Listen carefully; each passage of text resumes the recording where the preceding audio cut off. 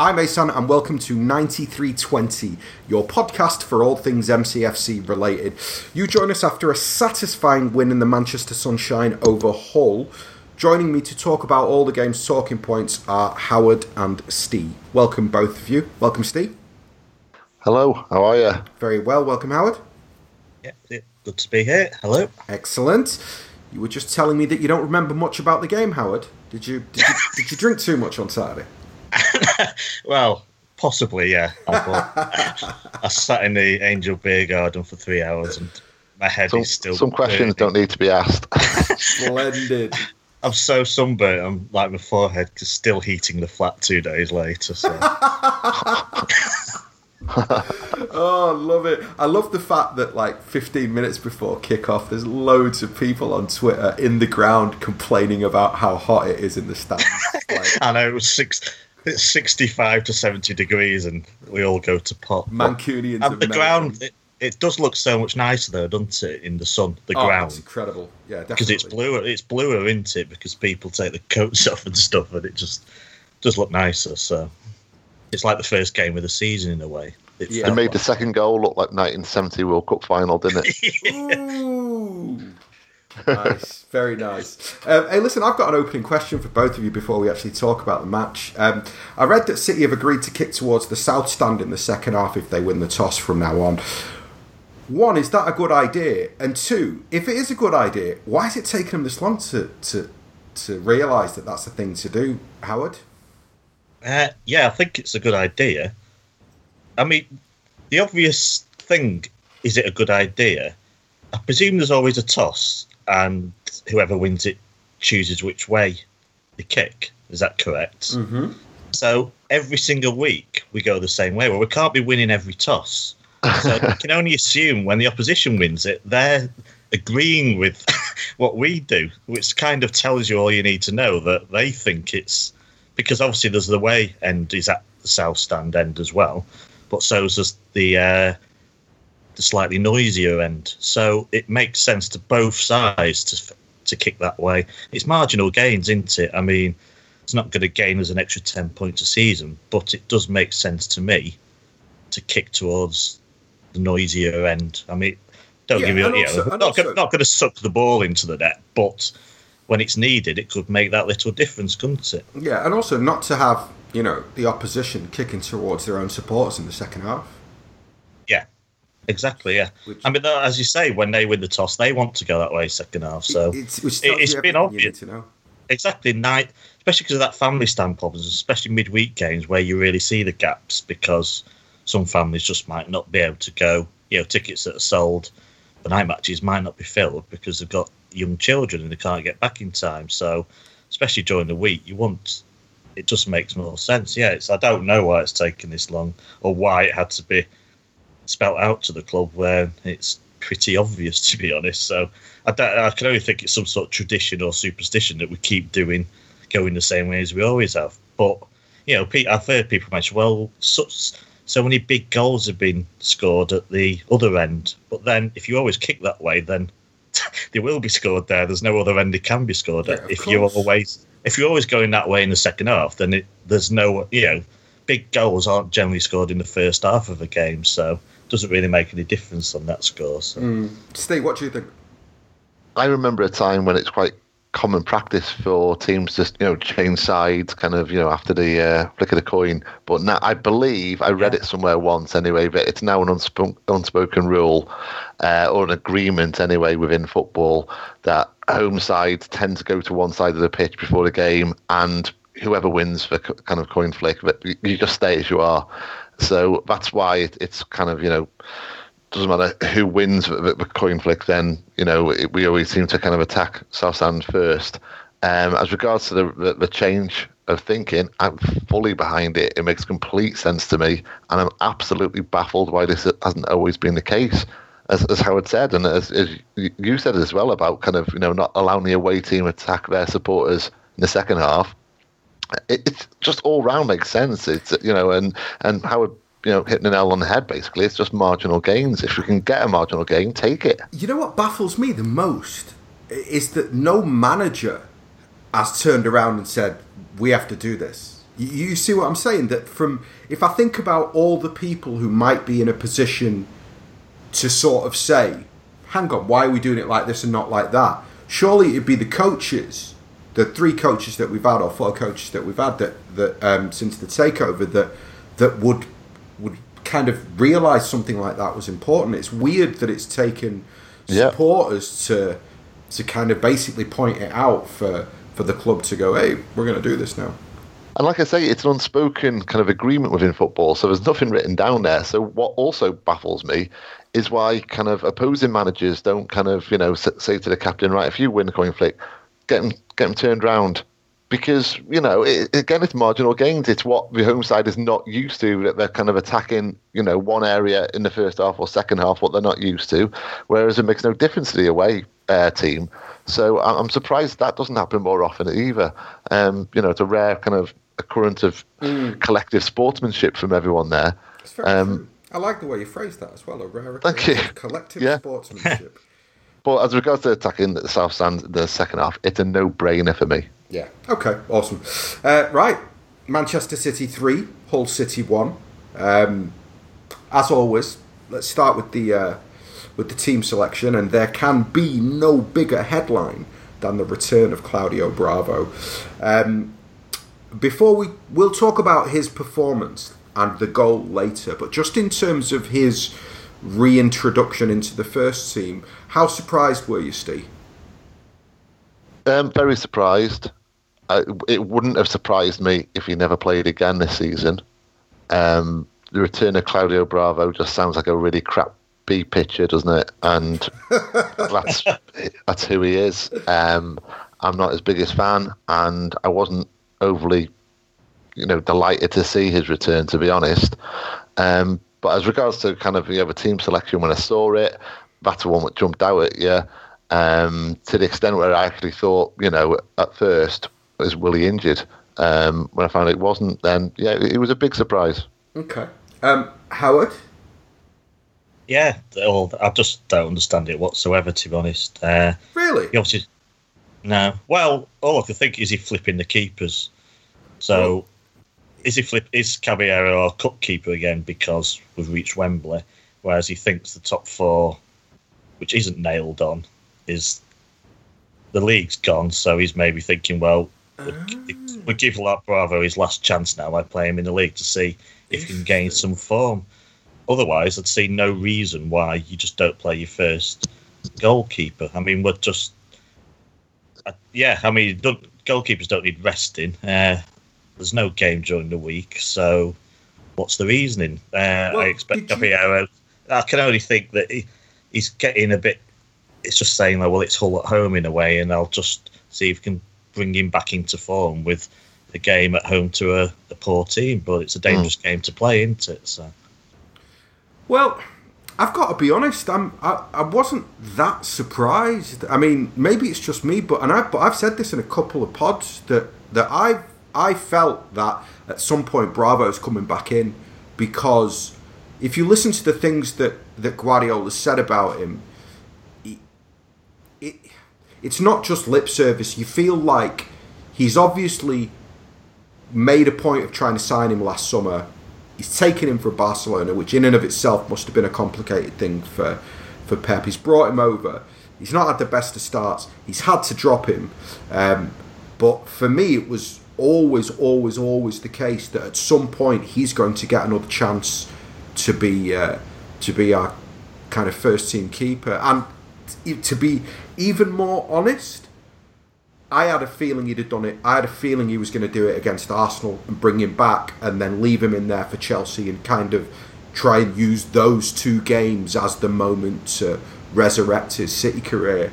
But I kind of half agree with you there, because I wouldn't have been, as surprised if he was brought back for the Arsenal game. But when he wasn't, then you kind of do think, okay, it's settled in his head now that, Bravo is the number 2 till the season's end. Yeah, but it's obviously not.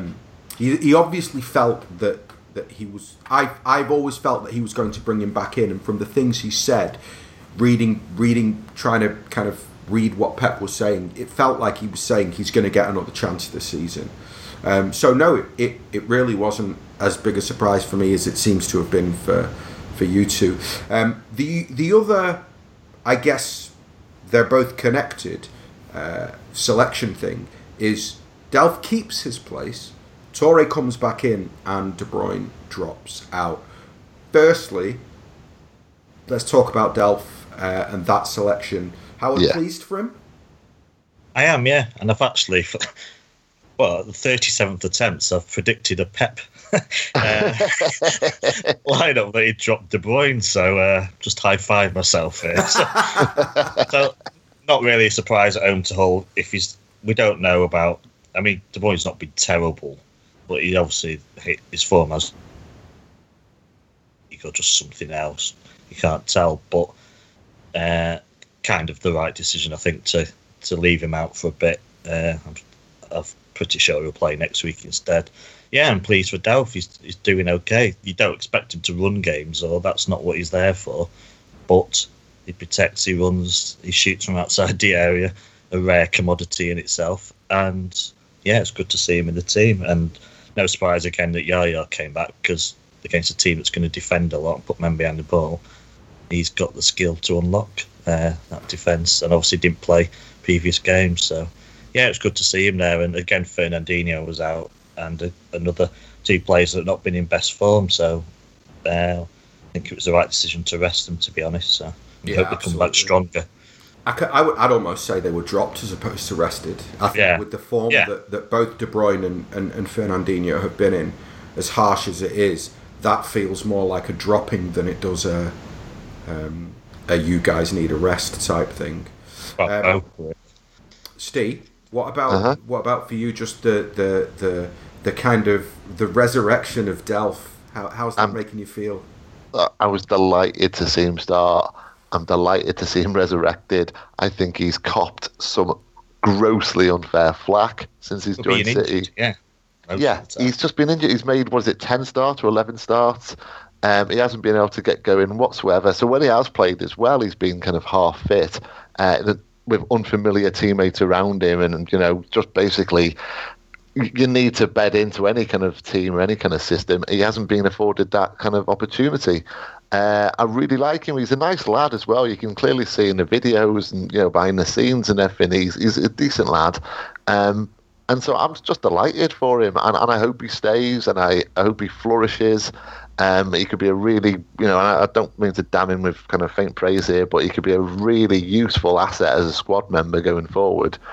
So yeah, I was chuffed to bits, to be honest. He played well, scored a great goal, and I wanted to see him, feel like he's really part of things, because he's copped some really unfair flack from Blues, as well as, because let's not forget as well, it's not only Raheem who was branded a snake in the wider world of football, it was also Fabian as well.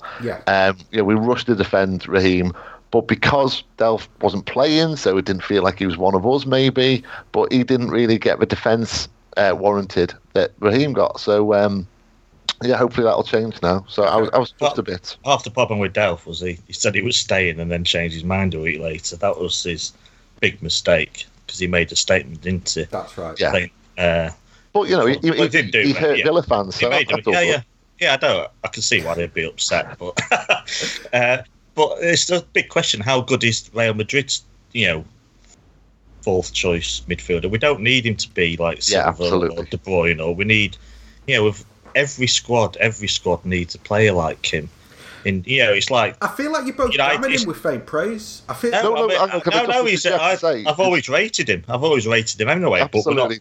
But we're not. I think some fans just want the best. Every single player in that squad must be like, must do what De Bruyne does, or do what Silva does, or be or maybe a top class youngster. Let me and they don't have. That's not how squads work at all. Anyway, no. And he's got assets that could really, like the engine room that Barry used to be. He used to run our team. You barely know he was there a lot of the time. Well, he wasn't. My thing is that he was important. He was the cog that kept everything together. The water carrier, maybe. Absolutely, and I get all that. But what I'm saying is, what I feel, why I'm asking you whether you're both damning him with faint praise, is that for me, if I look at the two performances that he's put in the last week, I don't see how anybody could watch those performances and say that what Fernandinho does is much, much more or much, much greater than what Delph gave us. I mean, Fernandinho is a marginally better passer of the ball, yeah? Is he marginally quicker? I don't know. He's got better technique than Delph. There's no doubt about that. But ultimately, in terms of the role that they're both asked to play, sort of playing as the kind of deepest midfield player, I don't know. Like I guess that for me, because you both kind of talked about like him being like fourth choice centre mid. I'm just sort of going, I don't know about that. I feel as though Delph is good enough to play regularly for a top six side. I agree, absolutely. So in terms of, if we're going to talk about Delph signing another two centre midfield players and then Delph being fourth choice next season, I don't see the point in keeping him then, because then it's just the same as it was this season. I'm curious as to whether his performances in the last week change the way you view him within the pecking order of our midfield. Well, can I just say that I know, I was kind of down in faint praise, so I'm kind of contradicting myself here almost, but I've never viewed him as being down the pecking order, if you like, and I always kind of took umbrage, really, with how people perceived his transfer to us, because I think it coincided with a time when it was a lot of pragmatic signings and FFP was always a consideration.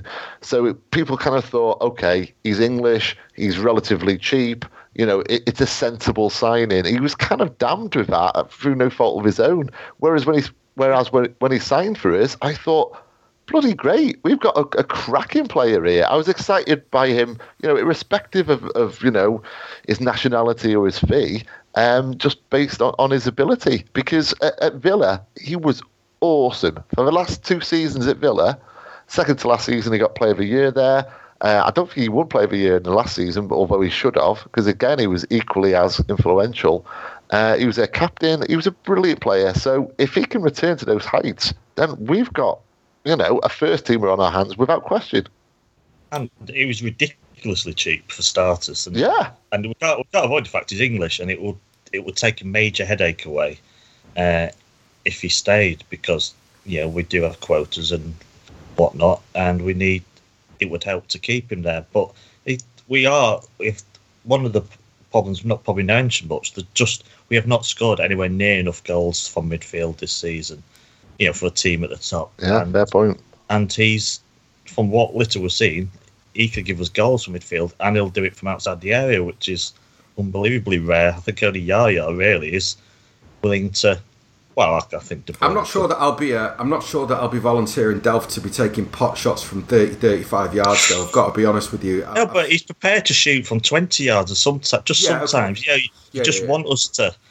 You want us to shoot sometimes, rather than just do 7 more perfect passes so that it's put into the net. Yeah, I think he knows when to shoot as well. I mean, he almost had a second. Let's come back to Delph's performance in particular later on.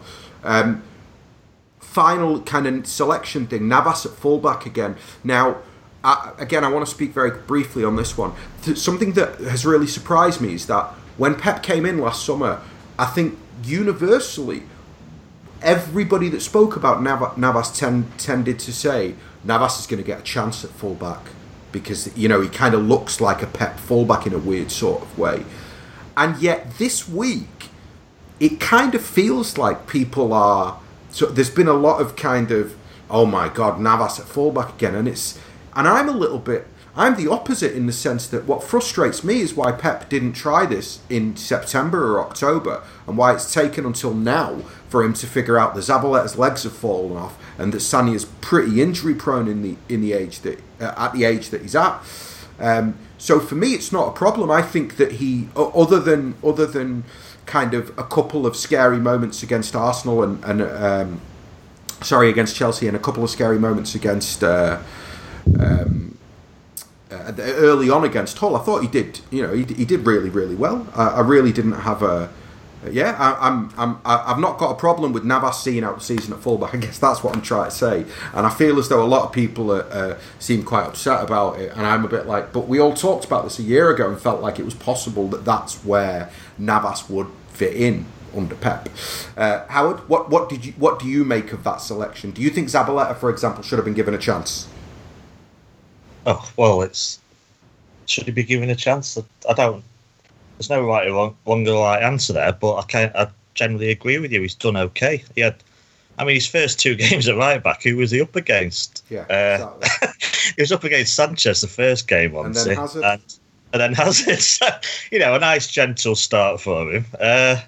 He's done just fine. Let's not forget, against the Arsenal match, he put 2 crosses right onto Aguero's head.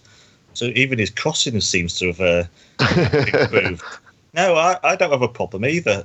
I can't say, does Zabaleta deserve a chance, because I don't know how well Zabaleta's going to play, because, I still love him to bits, but we know he's not the player of 3 years ago. I wouldn't have minded seeing him at home to Hull, but I think, yes. My only question is, does a right back have to be a natural defender? Because it's not... But Navas has always tracked back and he's always helped out, so it's not alien to him, is it? So I think he is at least the joint best option for the rest of the season, yeah. And Steve, what about for you? Yeah, I was a big advocate for Navas to be tried at right back. I thought he would be. Agree with you entirely, but I was surprised that this hasn't been kind of tried out earlier. It became quite apparent a couple of months into the season that Zaba was struggling. Sanya, what does he offer going forward? I'm a big fan of him, and I'm always, whenever I see him on the team sheet, I always kind of feel assured for that right side, because he's a cracking defender, but he doesn't really offer much going forward, Sanya. Whereas with Navas, he does. So yeah, I'm surprised that hasn't happened earlier. I think he's done really well, and the big question for me is kind of looking ahead to next season. You'd expect City to sign a right back. Would you two be happy to retain Navas as kind of a backup right back? Oh God! Yeah, no. Imagine if he signed an extension to his contract. The response to that. So yeah, but if he's doing all right so far, and if we're talking highly of him and praising him, and we already have him as a player. If Maffeo wasn't homegrown and wasn't very good, and I think that under different circumstances, maybe I would say to you, yeah, okay, let's give him a 1-year extension or 2-year extension and keep him, because he's a handy kind of almost utility player for that right hand side, because he can play right back or right wing. But I just feel as though with the fact that we need to buy a first choice, really, and the fact that we have to make a call on Maffeo, I'd rather bring Maffeo back and have him. I agree. I was just wondering what you two thought, and I certainly would say that should it happen, very unlikely, but it will. It wouldn't be the end of the world for me. Whereas, maybe early on the season, the thought of Navas staying would be the end of the world for me. I used to love Navas, so I was the only one defending him, but kind of resigned this season. It's just, there's nowhere for him to go now. But yeah, this does open. I agree with Asan. I'd rather we gave Maffeo a chance. If there was no squad limits, then I'd be more than happy for him to stay. But I don't think it's worth. I'm convinced. If you say what will happen, I'll say there's every chance it could happen, because I'm not sure Maffeo will be brought back, but we will see. Okay. Well, it's just he may do. I don't know, but it's just not. We were all surprised that he's gone out in the first place, so we just don't know, do we? So, but yeah, I'd rather Maffeo came back, to be honest. So, Howard, what were your thoughts on the first half, from what you can remember, mate? Well, I don't remember. It's not that I don't remember much because I was drunk and sunburned. It's just it was one of those. We dominated the ball, but again, we had that very early chance. And if Silva's that's a good save. Sane really should have scored the rebound, even though it was another good save from the keeper. And not a lot happened after that, and we relied on an own goal in the end. So it was just one of those. We've been here before, haven't we? You just think with this team and Hull, were not as defensive as I thought they'd be. They didn't just pack it, and they were quite dangerous on the counter-attack as well. Even after we scored, they should have equalised immediately. Absolutely. Don't know how we missed that from there. It was one of the misses almost as bad as De Bruyne's against Chelsea in a way. But I just thought it was that sterile domination that people talk about. But you have to look at it. Maybe you have to look at it over 90 minutes. We kind of come out slowly sometimes. We don't blow teams away, and I do think that Silva, the manager, has made them very well organised. Even if the away results don't match the home ones, we can't assume we can turn up and win every game. But it was just a bit meh that first half hour. Just not a lot happening really. It just does probing without really doing much. Really, see, for me, I saw it slightly differently in that I thought we were quite threatening in that first half, and it looked to me. I mean, we created chances. You can't dispute the fact that we've created chances that we should say. Well, maybe I've forgotten them. So I remember the early one, but I don't remember many gilt-edged ones. But even if we're talking about one, the early one, it's still a chance that should be scored. So, and we did score a goal. And in terms of even that first goal that we score, the overlap from Navas is great. The ball from Silva to him is great. The cross is fantastic. And El Mohammadi is in a position where if he doesn't touch that ball, I think Sane is behind him and he's tapping it in. So he's almost got to do something. And I mean, it is what it is. But I think that, I thought I was worried. I'll be honest that going into the game, I was concerned that I think that Hull under Marco Silva have been great. And it's not just, paying lip service based on results. I've watched them play and they look a really good side. So for me, it was really like, this is it coming off the back of Chelsea. I was worried. And after 20 minutes of that first half, I wasn't worried. I felt like, they're dangerous, but we're more dangerous. So I guess that there wasn't really a standout performer for you in that first half, was there, Howard? No one that's... No, not really. I think all the players... We dominated, we kept the ball, everyone did the job. No one was terrible, but no one was great. Steve. I think I'd rather talk about... I'll discuss players more as man of the match than in that first half, if that's all right. Absolutely, fair enough. I think there's a standout of the match as a whole, Okay, Steve, I want to ask you about... Not necessarily specifically about the whole game. Obviously, you can talk about the whole game if you want, but... Just widening it slightly, this thing that Howard said about sterile possession. What's your take on the way that we play right now? Does it feel sterile to you? Or do you think that this idea or this kind of narrative or the characterization of it as being sterile possession is just a byproduct of the fact that if you win playing the Pep way, it's genius, and if you don't win playing the Pep way, then it's just tiki-taka pointlessness? How do I kind of word this? Largely, I'm hugely in favour of our possession-based football and the style of football that we're putting forward and trying to kind of, craft.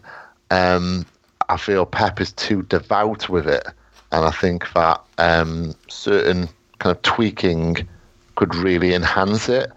So to give you two examples, and one of which we kind of nearly touched upon earlier. So one's at the back, one's at the front for me.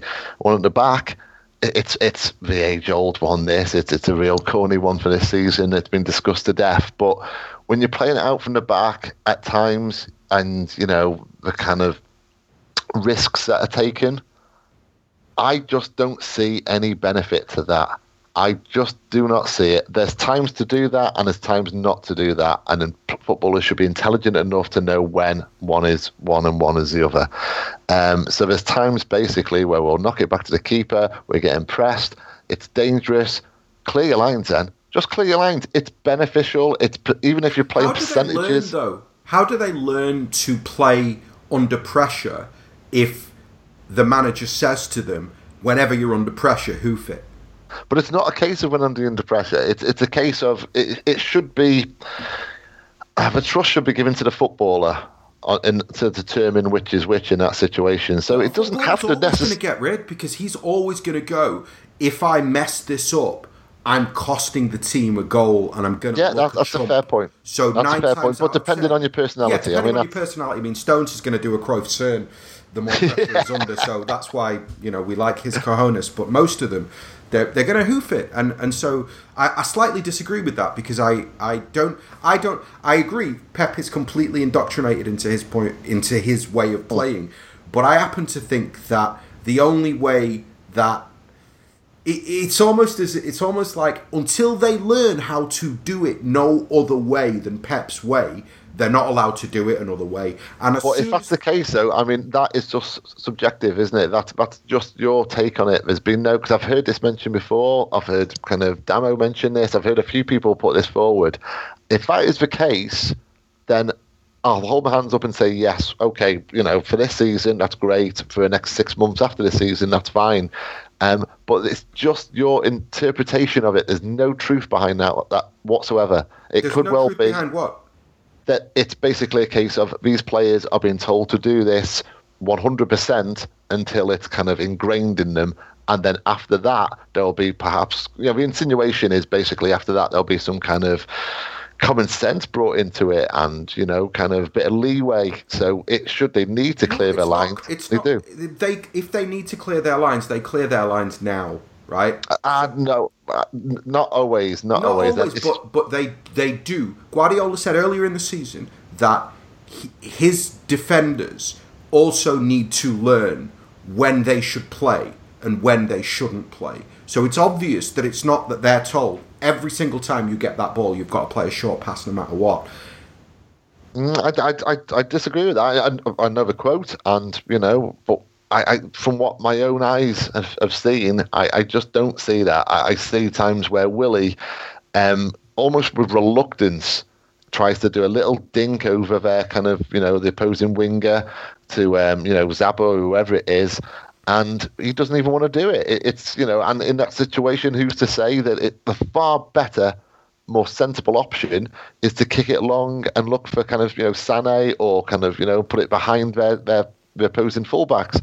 But it's like it is like they're duty bound to do this, and it puts us under pressure, and it's stupid. It's stupid, by the way. When it's done to such a whole extent is what I'm saying. I'm largely in favour of the approach. I just think there has to be some common sense brought into it. And this is just talking about at the back. I mean, moving forward, was something what Howard alluded to earlier with Delph. It makes far more sense to break up the patterns of play sometimes and just take a punt from 25 yards. Because what that does is, even if it goes, into Rose Ed, it doesn't really matter because it just puts doubt into the defenders' minds that the next time we're in that situation, we may be taking another shot. Because what we're doing right now is we've become a little bit predictable in our passing and in the kind of flow of our passing. And you can clearly see opposing defenders being able to anticipate. And so they'll make a move before the ball's left, the midfielder's foot. They'll move wide because they know it's going wide. Okay. It's fine. ABC, Fine. I'm good. Fine. I take your point. I don't necessarily agree with it, but I take it. Howard, so then you've just listened to me and Steve have that argument. Based upon that argument, is our second goal not exactly why we do what we do? Because we're in search of what that second goal was. 20 passes, all 11 players touch the ball. The ball is moved from back to front, from the keeper, through the back four, through the midfield, into the forward line, where you see a piece of decisive action in the forward line, and bang, it's a goal. Sorry, just before Howard answers, can I very, very quickly interject on that note? Because it's not, as you say, that's not what you see as regards to all the possession and all the kind of slow build-up. What you saw, it involved every player. It was beautiful, it was executed perfection, but it was done quickly and it was done directly. But okay, hold on. To be fair, right? you seem to, from my understanding of what you were saying, Steve, was that you seem to be implying that when we're under pressure, so when they're being pressed, they seem reluctant to play out from the back and they should use common sense and hoof it. Now, in my opinion, within that move of 20 passes, in the first between 5 and 10 passes, there's probably 2 or 3 occasions where the player who's got the ball is being pressed and could quite easily make an argument for sending it long. Yeah. No, I would say there was, from what I saw, there was at most 2 occasions, certainly 1 occasion, where Bravo should have, it made more sense to kind of kick it long, if you like. Like, it chose not to, that's fine. And that it came off is great. How many times is that going to come off in comparison to how many times will maybe it fall to opposing winger and suddenly we're under instant pressure with players out of position? Let's ask Howard. Howard, please chime in here. No pressure on me, eh? No. I'm more with you, Asen. So I see what Stephen's saying. There is occasion. I mean, we're sat up high.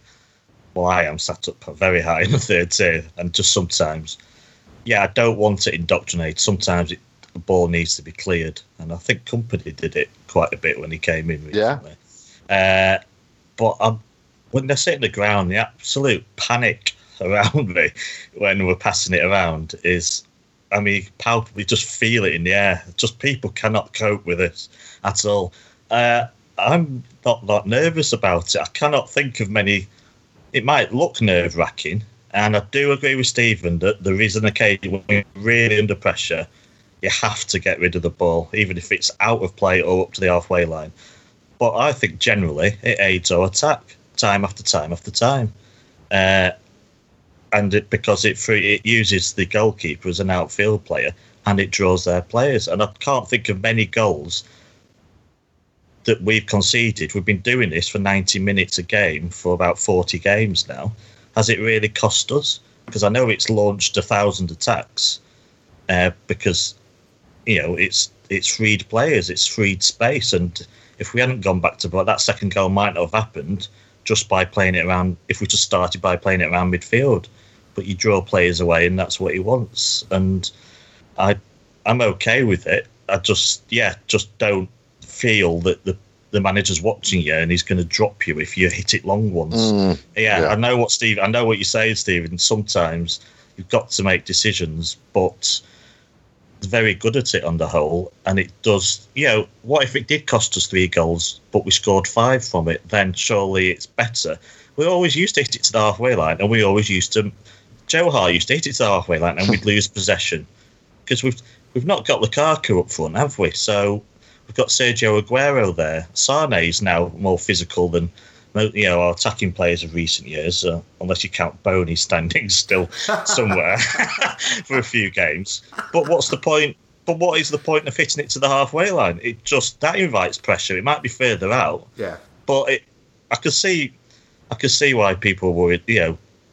It can be petrifying to watch, but I don't think it's cost us much, really. And you've just got to look at the wider picture that maybe it sets up. Isn't that? And we want to dominate the ball as well. The less they get the ball, then the less damage they can do. And isn't that actually the root of what you're saying, or the importance in what you're saying, is that for all the kind of nervousness that it seems to generate amongst some of our supporters, it hasn't actually cost us. It's not like there's been 6 different games this season where we've lost the game because we've conceded a goal from trying to play out from the back. Not from the keeper, no. I mean, Stone, was it Southampton at home? I think Stone's passed to an empty space where Company, but that didn't involve the keeper or passing right near our line. That was individual error. Yeah. That was just a system error. So. Yeah. Which we argued for a long time about whose fault it was. But I can't remember it. I can't remember it costing many goals, but I remember at least 100 times us breaking it, reaching a wide player on the halfway line and us breaking with it. So listen, I'm going to ask a random question to the pair of you because I've just thought about it.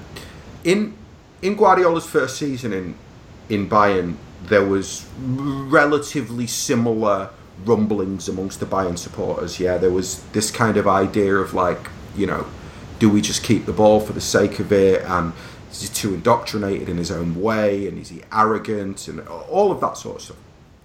I always felt, because of the situation he was coming into at City, that would never, ever, ever be the case. I just felt as though Pep was always going to be like basically put on a pedestal by our supporters from top to bottom, no matter what happened, because it's just like, really, we're coming from a base of Hughes, Mancini and Pellegrini, and with respect to all three of those managers, then they don't operate in the same stratosphere that Guardiola's operated in. So I've always felt as though that we'd just universally get behind him. So I think, or I'm asking the question, is it possible that had he kept Joe Hart, that basically selling Joe Hart is the root of why there is maybe this kind of reluctance to embrace Pep and his football at the Etihad, and that if he'd just kept Joe and still tried to do the same thing, we'd have embraced it a lot more? Howard? Yeah, I think it's a fair point. Would we have embraced it totally? No.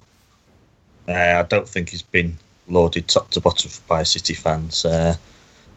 And you'd have to ask them why, but the fact of the matter is we're 14 points off Chelsea, so I guess I'd say that's why. No, but I'm talking about last summer. But we're talking about why people aren't willing to wait for him to implement a system, and we spent a huge amount of money. That's part of the reason. So we expect success right now. But yes, it's a good point. I think some are now branding him arrogant because he kicked Joe Hart out without giving him a chance, is how they see it. Not stating that as a fact. I think he was given. I mean, I can only go off what I heard in pre-season. I don't know what happened behind the scenes, and no one does.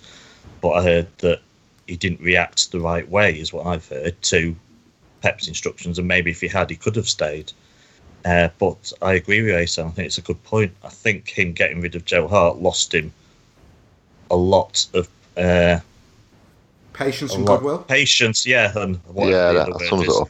Yeah, I think it lost him. I mean, fair enough. I don't think he cares because most managers wouldn't have got rid of Hart even if they identified him as a problem. Yeah. I thought it was a very brave thing to do. Okay, listen. But for a lot of other fans, no. Yeah, I absolutely agree that was it. It was already marked down before we'd even started the season. Okay. Listen, that was a tangent. Going back to the whole game, I want to talk specifically about Delph's performance now. Steve, the question I want to ask you is: do you think that he showed, particularly in the performance against Hull? Do you think that he showed that he brings as much to the team as Fernandinho in that deep-lying midfielder's role? Absolutely. I used to be Fernandinho's biggest fan. I adored the fella. And one thing I really loved about him is he had a superb ability to take the kind of niggles and the kind of, fouls and all the rest of it right up to the point of a yellow card, then back away, and then do it all over again until the ref had no choice but to give a yellow card, and then he'd carry on right up until the point of a red card, but then not, receive a red card. And considering the duties that is expected of him in his role, that's a huge benefit to have that ability. He does not have that ability anymore. I mean, he's rash now, Fernandinho. He's just kind of a touch out of control for me. He's unreliable. And so if there's a dip in form as well, suddenly, as strong a word as this is, he's a liability. So, yeah, as we discussed earlier, to have Delph in there as another option, that's a wonderful asset for us. Of course, to do that, he has to prove that he is of the ilk of Fernandinho. I believe he is. I think the performance he gave at the weekend was, he just slotted in. He just looked, you would never have, if you watched that game as kind of, you hadn't seen City for a few years or whatever, you wouldn't have guessed he was returning from kind of, an 18-month layoff, what basically amounts to an 18-month layoff. So, yeah, really impressed with him and really encouraged by him. Okay. Howard, what about for you? It's kind of similar question. Do you think he's got a future? Do you think that he can, if you look at if you and okay, it's a very small pool with Delph. That's the problem that we're kind of. I'm premising my argument on the idea that the performance that he gave against Hull and the performance that he gave against Chelsea, he can consistently play at that level. If he can consistently play at that level, can he play in Guardiola's City side? Yeah. I would hazard a guess that he kind of was out, in the wilderness and ready to sell him off. And I would hope that Guardiola's now having second thoughts and thinking, well, just maybe. Yes, he can. I won't ramble on. I really want him to stay. We've still got rebuilding to do again in the summer, so we have to probably buy a whole of the right side. We have to buy the left side. We might, even if Delph stays, we need another central midfielder probably, because maybe Fernando goes or maybe someone else goes, and so on. There's still lots to do. Maybe we need a striker. We don't really need to be rebuilding. And Fernandinho is now a worry, where I just thought that wasn't an issue anymore. Yet again, we've got plenty to deal with, and we've got a great midfielder there. He was a good player. He was a really good player before he came to us. And it's hard to tell when you're playing in a relatively poor side. But he's been highly rated for a long, long time. We've been linked with him a few years previously. I think we've always been linked with him as a youngster. Yeah. So the talent's always been there. There's no, we don't have to. What does it mean to be in a Pep side? Yeah, he can do it. He's got the energy. He's got the ability. There's no reason why not. And I imagine he's quite flexible as well. I think even he could pop up at left back. I don't know, but we thought that, but then it's never been given a go. Not for now. No. Yeah, I want him to stay, because what's the point of getting rid of him when he hasn't even had a chance, to be honest. Yeah, I think the one thing that we should say in mitigation of Guardiola, we forget that he was really riddled with injuries, and he said himself that it wasn't until he went to see the magical Dr. Ramon Cugat in Barcelona, and he had that operation, that it kind of basically cleared up an injury that he'd been carrying for the best part of a year. So in terms of his fitness, it feels like it's only in the last 2 or 3 months that he's been consistently fit, and you can maybe understand why, particularly with his history with injuries and similar to the company situation, you can maybe understand why Guardiola's looking at that and going, I can't bring you guys in to just have you break down again. And whether that was right or wrong, we can argue the toss about it, but at least he's brought him in now, and I completely agree with Howard. I really, really hope he stays. But I think that he's shown enough in the last 2 games that he deserves a chance next season, and I just think it's one less position to buy for. I was worried that with Fernando and Delph going, it's like we've got to rebuild that midfield as well as rebuilding the defence, the back five, so to speak. So for me, it will be wonderful if he stays. Now, just in terms of his performance and his goal, I actually thought that I feel he gives us a little bit more in terms of drive from the base of midfield than Fernandinho does. And the other thing that I feel is slightly different in his game is I think that Delph knows his limitations, and I think that by keeping it simple and keeping the ball moving, he's maybe going to endear himself to Guardiola a lot, because ultimately it's kind of like that Sammy and Nasri thing where coaches love a player like Sammy, and supporters sometimes go, but he always passes it sideways and backwards. What's the point in him? Coaches like Guardiola, they love that. So no, I thought his performance was we'll get there, but for me he was our man of the match, and it was a fantastic performance. Okay, we've got to talk about Hull's goal. Very simply, we have to. Yeah, very very simply. Where do we fall on this? Is it Bravo's fault? Are we just kind of looking for pins to stick in the Bravo doll now? What's I don't know. I feel it's harsh. Like, I've seen loads of criticism of it, and I'm like, feel like that's really harsh, but I know that I'll get loads of stick for saying that, because I know loads of people are just like, you're mental. It was rubbish goalkeeping. Howard, what was it for you? It's Groundhog Day. It's the same thing every time, basically.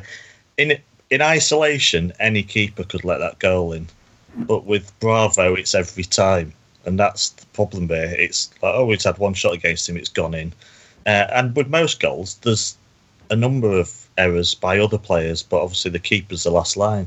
So I think Navas showed a bit of naivety letting the player free. Whoever it was who put the initial cross in.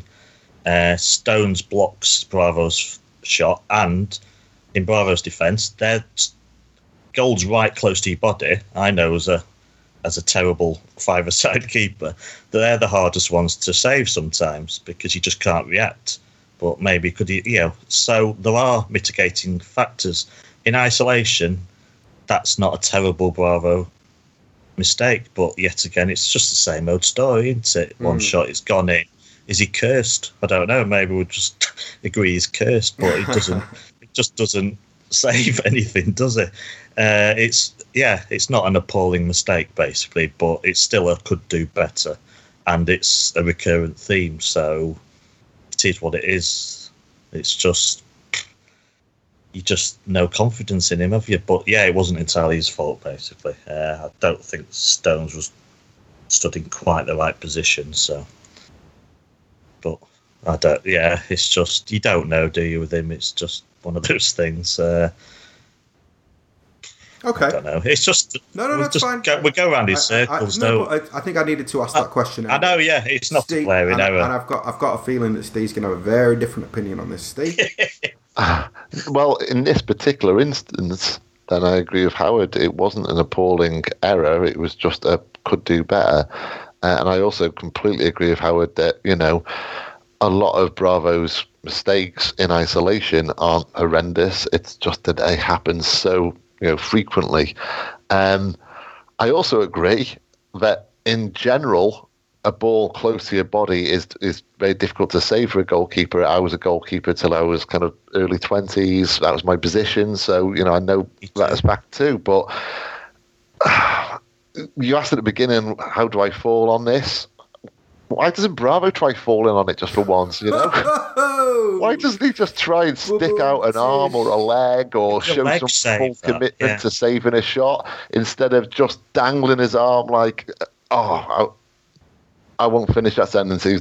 He does me head in and I want him gone and I don't rate him remotely and I defended him and that just kind of weakened with every apathetic performance he gives, and he's useless. Get rid. But it was a foot. That was a foot save. It's one that I don't know. Someone like De Gea would stick a foot out and deflect it. It wasn't one because it was close to his body. You don't try and jump on the ball. You try and. He just falls. He just kind of crumbles. He just crumbles like once the ball has got past him, and not on Saturday. I just mean in general. He doesn't dive. He doesn't show any kind of strength or commitment or kind of belief. It's bizarre. I mean, it truly is bizarre. I've seen him a few times before joining City. Nothing stood out to me as regards to him being particularly good or bad. He was just a perfectly competent keeper for me. Where's that gone? I'd snap your hand off for that right now. Well, let's be honest. His footwork was again brilliant. But as we all know, there's no doubt. Yeah, we've done it. We've said it before. But isn't enough. Steve, just to very very briefly, if you can, do you want to try and posit a guess as to what's happened in terms of? I think that we can all agree. I think we're adult enough that we can get past the emotion, and we all agree. If he's captain Chile to the Copa America.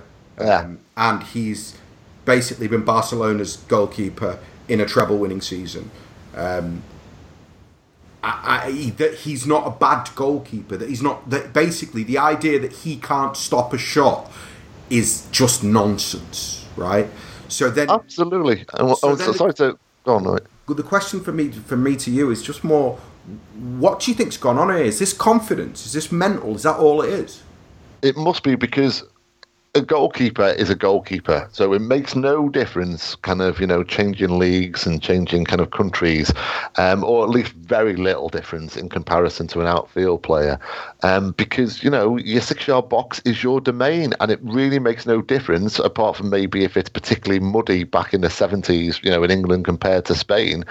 but on a perfect turf worldwide, doesn't matter where you play, doesn't matter what country. So the fact that he seems to have just kind of become this completely different goalkeeper since moving to England, it can't be an adaptation, on the pitch. It has to be off a pitch. It just has to be for it to make remote sense to me.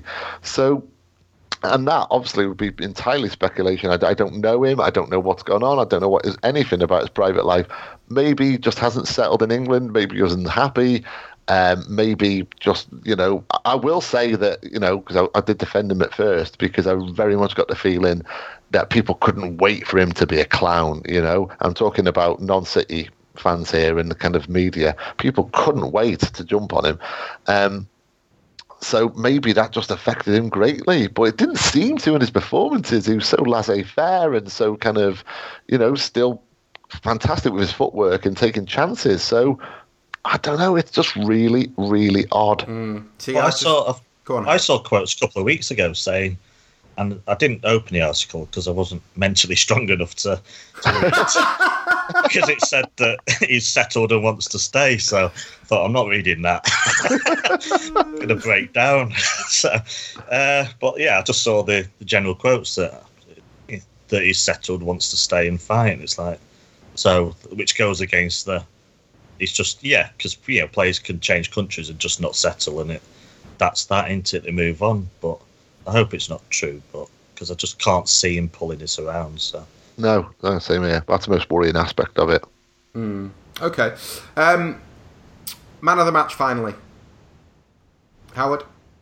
I agree. Delph was great, but I think overall Sterling, because he had a bigger influence on the key moments. So I was still frustrated me a bit at times as well. But I thought, considering he's gone a bit off the boil recently, I thought he did stand out for me over the match. So excellent. Steve? I'll go for Delph because basically what we've previously discussed. It was just really nice to see him putting a great show in. So, although yes, Sterling was also excellent, but Delph for me. Okay, excellent. Okay. What about you? Delph for me. I was kind of, for me, if I hadn't have given it to Delph, I'd have given it to Stones, because I thought he was just. In fact, I'm just going to little 30 seconds to say that Stones is really, really, really developing into the player that we thought we'd signed, and it just goes to show, if you show a little bit of patience and you trust Guardiola, that he'll improve players. And for me, something that I thought watching his performance against Hull was, I keep reading that he needs a leader next to him. I'm not convinced by that. I think that he is developing into absolutely the leader of that backline, and by the start of next season I expect he probably will be. I think he's been excellent. Okay, Howard, few things, few little housekeeping things that I want to throw your way. Firstly, stadium was empty well before the final whistle on Saturday, mate. How do you feel about that? That sounded like an accusation, Howard. What did you do? Want me to lose half my Twitter followers in 30 minutes? Just tell me how you feel about it, Howard. It's like the Bravo saves things in isolation. Basically, you cannot have a go at one person for leaving the stadium early, because that's their right to do so. Doing it collectively, and it looks absolutely terrible. So I'm not going to have a go at people for doing it. It's their right, if you go and pay for something and leave. But, and it's not attack, it does look bloody terrible, to be honest. And this was early this time, so it's part. I did an article on modern football, and it's just the apathy about it for a lot of fans. I'm sure it's not just at City, and we go 3-0 up, and they go, right, I'm off to the pub, and they don't, people just don't care. It's not people who have to get away. If you could get everybody, it is an element. It is an element, by the way, they're getting away, because City are just terrible at getting people out of the area. And I've done it for a League Cup midweek match. If I'm getting the tram back to Sale, I know if I go on 85 or even 87 minutes, I take a good 50 minutes off my journey home, because there's no trams there, and you stand there for 50 minutes. And if that 50 minutes wasn't there, I tend to stay to the end, because I'm walking into town anyway. but it is a bit embarrassing. This is not an attack on fans. Desperately trying to keep a Twitter followers here. Built them up over a long time, and I respect them all. It just, at 85 minutes, and it was really, we're talking half empty by 85 minutes, and it just doesn't look good, does it? And I don't have any answers, but the club could help by, I don't know. Making it easy for people to get away. Yeah, but why are people leave? It's just an apathy about football. It's just like it's Reading. It's Hull at home. We're 3 up. Well, the job's done. I'm out of here, and that's just the attitude many have now. It's just the match day experience does not excite them. So, I think a lot there are watching out of a duty to do so because they always have done. Because it gets them out of the house. Yeah, mate, I'm going to cut you off there because you really are going to lose all your Twitter followers. No, I don't think I'd lose followers for saying there's a real apathy and people aren't even enjoying themselves. No, I think you're right. Doing it out of duty, and once we're 3-0 up. But people will leave. Now, I've seen games on a knife edge and people are leaving. Yeah. So some just don't even care, and that's just the bottom line, to be honest. Okay. As always, we're going to wrap up with a little bit of Ask 9320. So, the first question comes from the Lord of Noobs, and it is for you, Stephen. And the question is, what do you guys think is the situation? What do you think is the situation going on around Tosin? That's Adarabioyo. Do you think he'll sign an extension, or is he moving on? Steve? I heard today that it's unlikely he'll stay. Okay. I've literally got no kind of nothing to add apart from my own opinion of I'd like him to stay. But yeah, I've heard contrary to that, so I don't know. It's kind of still up in the air, and we'll have to kind of wait and see on that one. I just think that he needs to play football. I think that there will. Yeah, he is at that age. Yeah, we'll see this a lot with the because of the quality of players that we develop in the academy now. I think what will happen more and more is that we'll produce players who are of a level that at 18, 19, 20 years old, they'll be good enough to play for maybe other Premier League sides. And at that point, the question is what's best for their development. Is it best for them to stay at City knowing that Tosin isn't going to play for Guardiola? I don't think. I don't see that as being an option right now. Maybe he might develop in the next 2 or 3 years into a centre-back who can play for Pep, but right now it doesn't look like he is that player. So then what's the point in keeping him? So I would, it's a shame that he's leaving on a free transfer because I think that limits the amount of, we can't do anything about it. If we were selling him, we'd at least maybe be able to include a buyback clause or protect ourselves if he does become world-class somehow. But as it is, it looks like he's going to leave on a free, although I do think we'll be due some compensation. Okay. Howard, Get Hughes to it at Get Hughes to it asks, if Sanchez does sign, is that curtains for Kun? Obviously that is with regards to the stories that broke in Chile last night, that Sanchez is close to moving to, is most likely to move to Manchester City this summer because of his relationship with Guardiola. Firstly, actually, what do you think about that, the idea of Sanchez coming in? How do you feel about that? To be honest, yeah, that'll be absolutely fine. I'm not sure. I'm not convinced it will happen.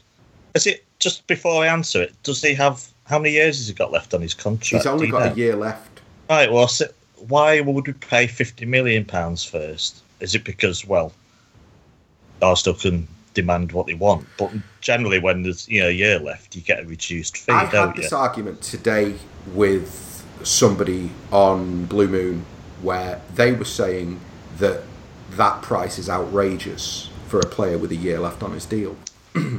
I actually don't think it is, and the reason that I don't think it is because if you look at the inflation in the market in general, and then you look at the fact that 5 years ago, Van Persie, with a year left on his deal, went for more or less £25 million to United. Then if you look at, it's an almost identical situation. Sanchez is at an identical age. I would say that inflation over the last 5 years within the transfer market has kind of reached that sort of level where when players that you were paying 25, 30 million pound for 5 years ago, you've got to pay 50, 60 million pounds for now. So for me, it's kind of irrelevant, for the buyer. I mean, however long they've got. But we'll always try and get a better. I mean, I think Gundogan was partly cheap because of his injury record, but he had a year left, didn't he? I think it was slightly factored into the fee. But at the end of the day, say if we want him and we think he's worth 50 million at least, then you do it. So, but if you can get it for cheaper, then fair enough. But generally, it's supposed to knock fees off players, because obviously there's been talk that he'd just play out his contract and go to Chelsea. Was one rumour last week. So they want to get, it does help the buyer because the selling club are worried that if they don't sell him, they could lose him for nothing. So I don't know. But yeah, fee apart, then absolutely I'd want him at the club. He's a superb player, and I kind of liked his knock. He's been in a bit of a strop at Arsenal recently, but that's probably because he's a winner. And I think he doesn't strike me as the obvious leader in a team. We've talked a lot about having leaders in a team. Obviously, he's a very good footballer. He'd fit in quite easily, wouldn't he, in our front line? Yeah. I don't think we'd have any problems. He'd just be straight in. We'll play good football and be an extra asset to our front line. And I think he's got that. I think he would drag. It's just a mentality, a winning mentality. I think he dragged the team through difficult periods in matches, and I like that about him, apart from the footballing side. That's where it's the end of Kun. Well, no, I'm not sure the two are related, to be honest. I think people are obsessed about first 11s, but it just doesn't work that way over a season. And is he an out-and-out striker? I'm not sure. I think he could work across the front line, really. Can you see a situation? And why not have two? Why not have two? Even if we agree that he's extremely similar to Aguero, why not have two players like that? Why not have a top-class front line? Because someone will be injured, someone will be rested, someone will be suspended sometimes. That's just the way it is. You can't just have one. We always talk to our owners, or managers have talked about having two players in every position. So, I wouldn't use this as the thought that Aguero's going, because many would argue that we need another striker anyway. So we're too reliant on him for goals. And Steve, this one's for you. Mm-hmm. In terms of Aguero's goal against Hull, I've seen a lot of people say he didn't celebrate, and Guardiola was asked in the press conference, does it bother you that Aguero didn't celebrate? Now, firstly, do you think that he didn't celebrate? It was muted. Okay. Nothing stood out to me. Do you think that...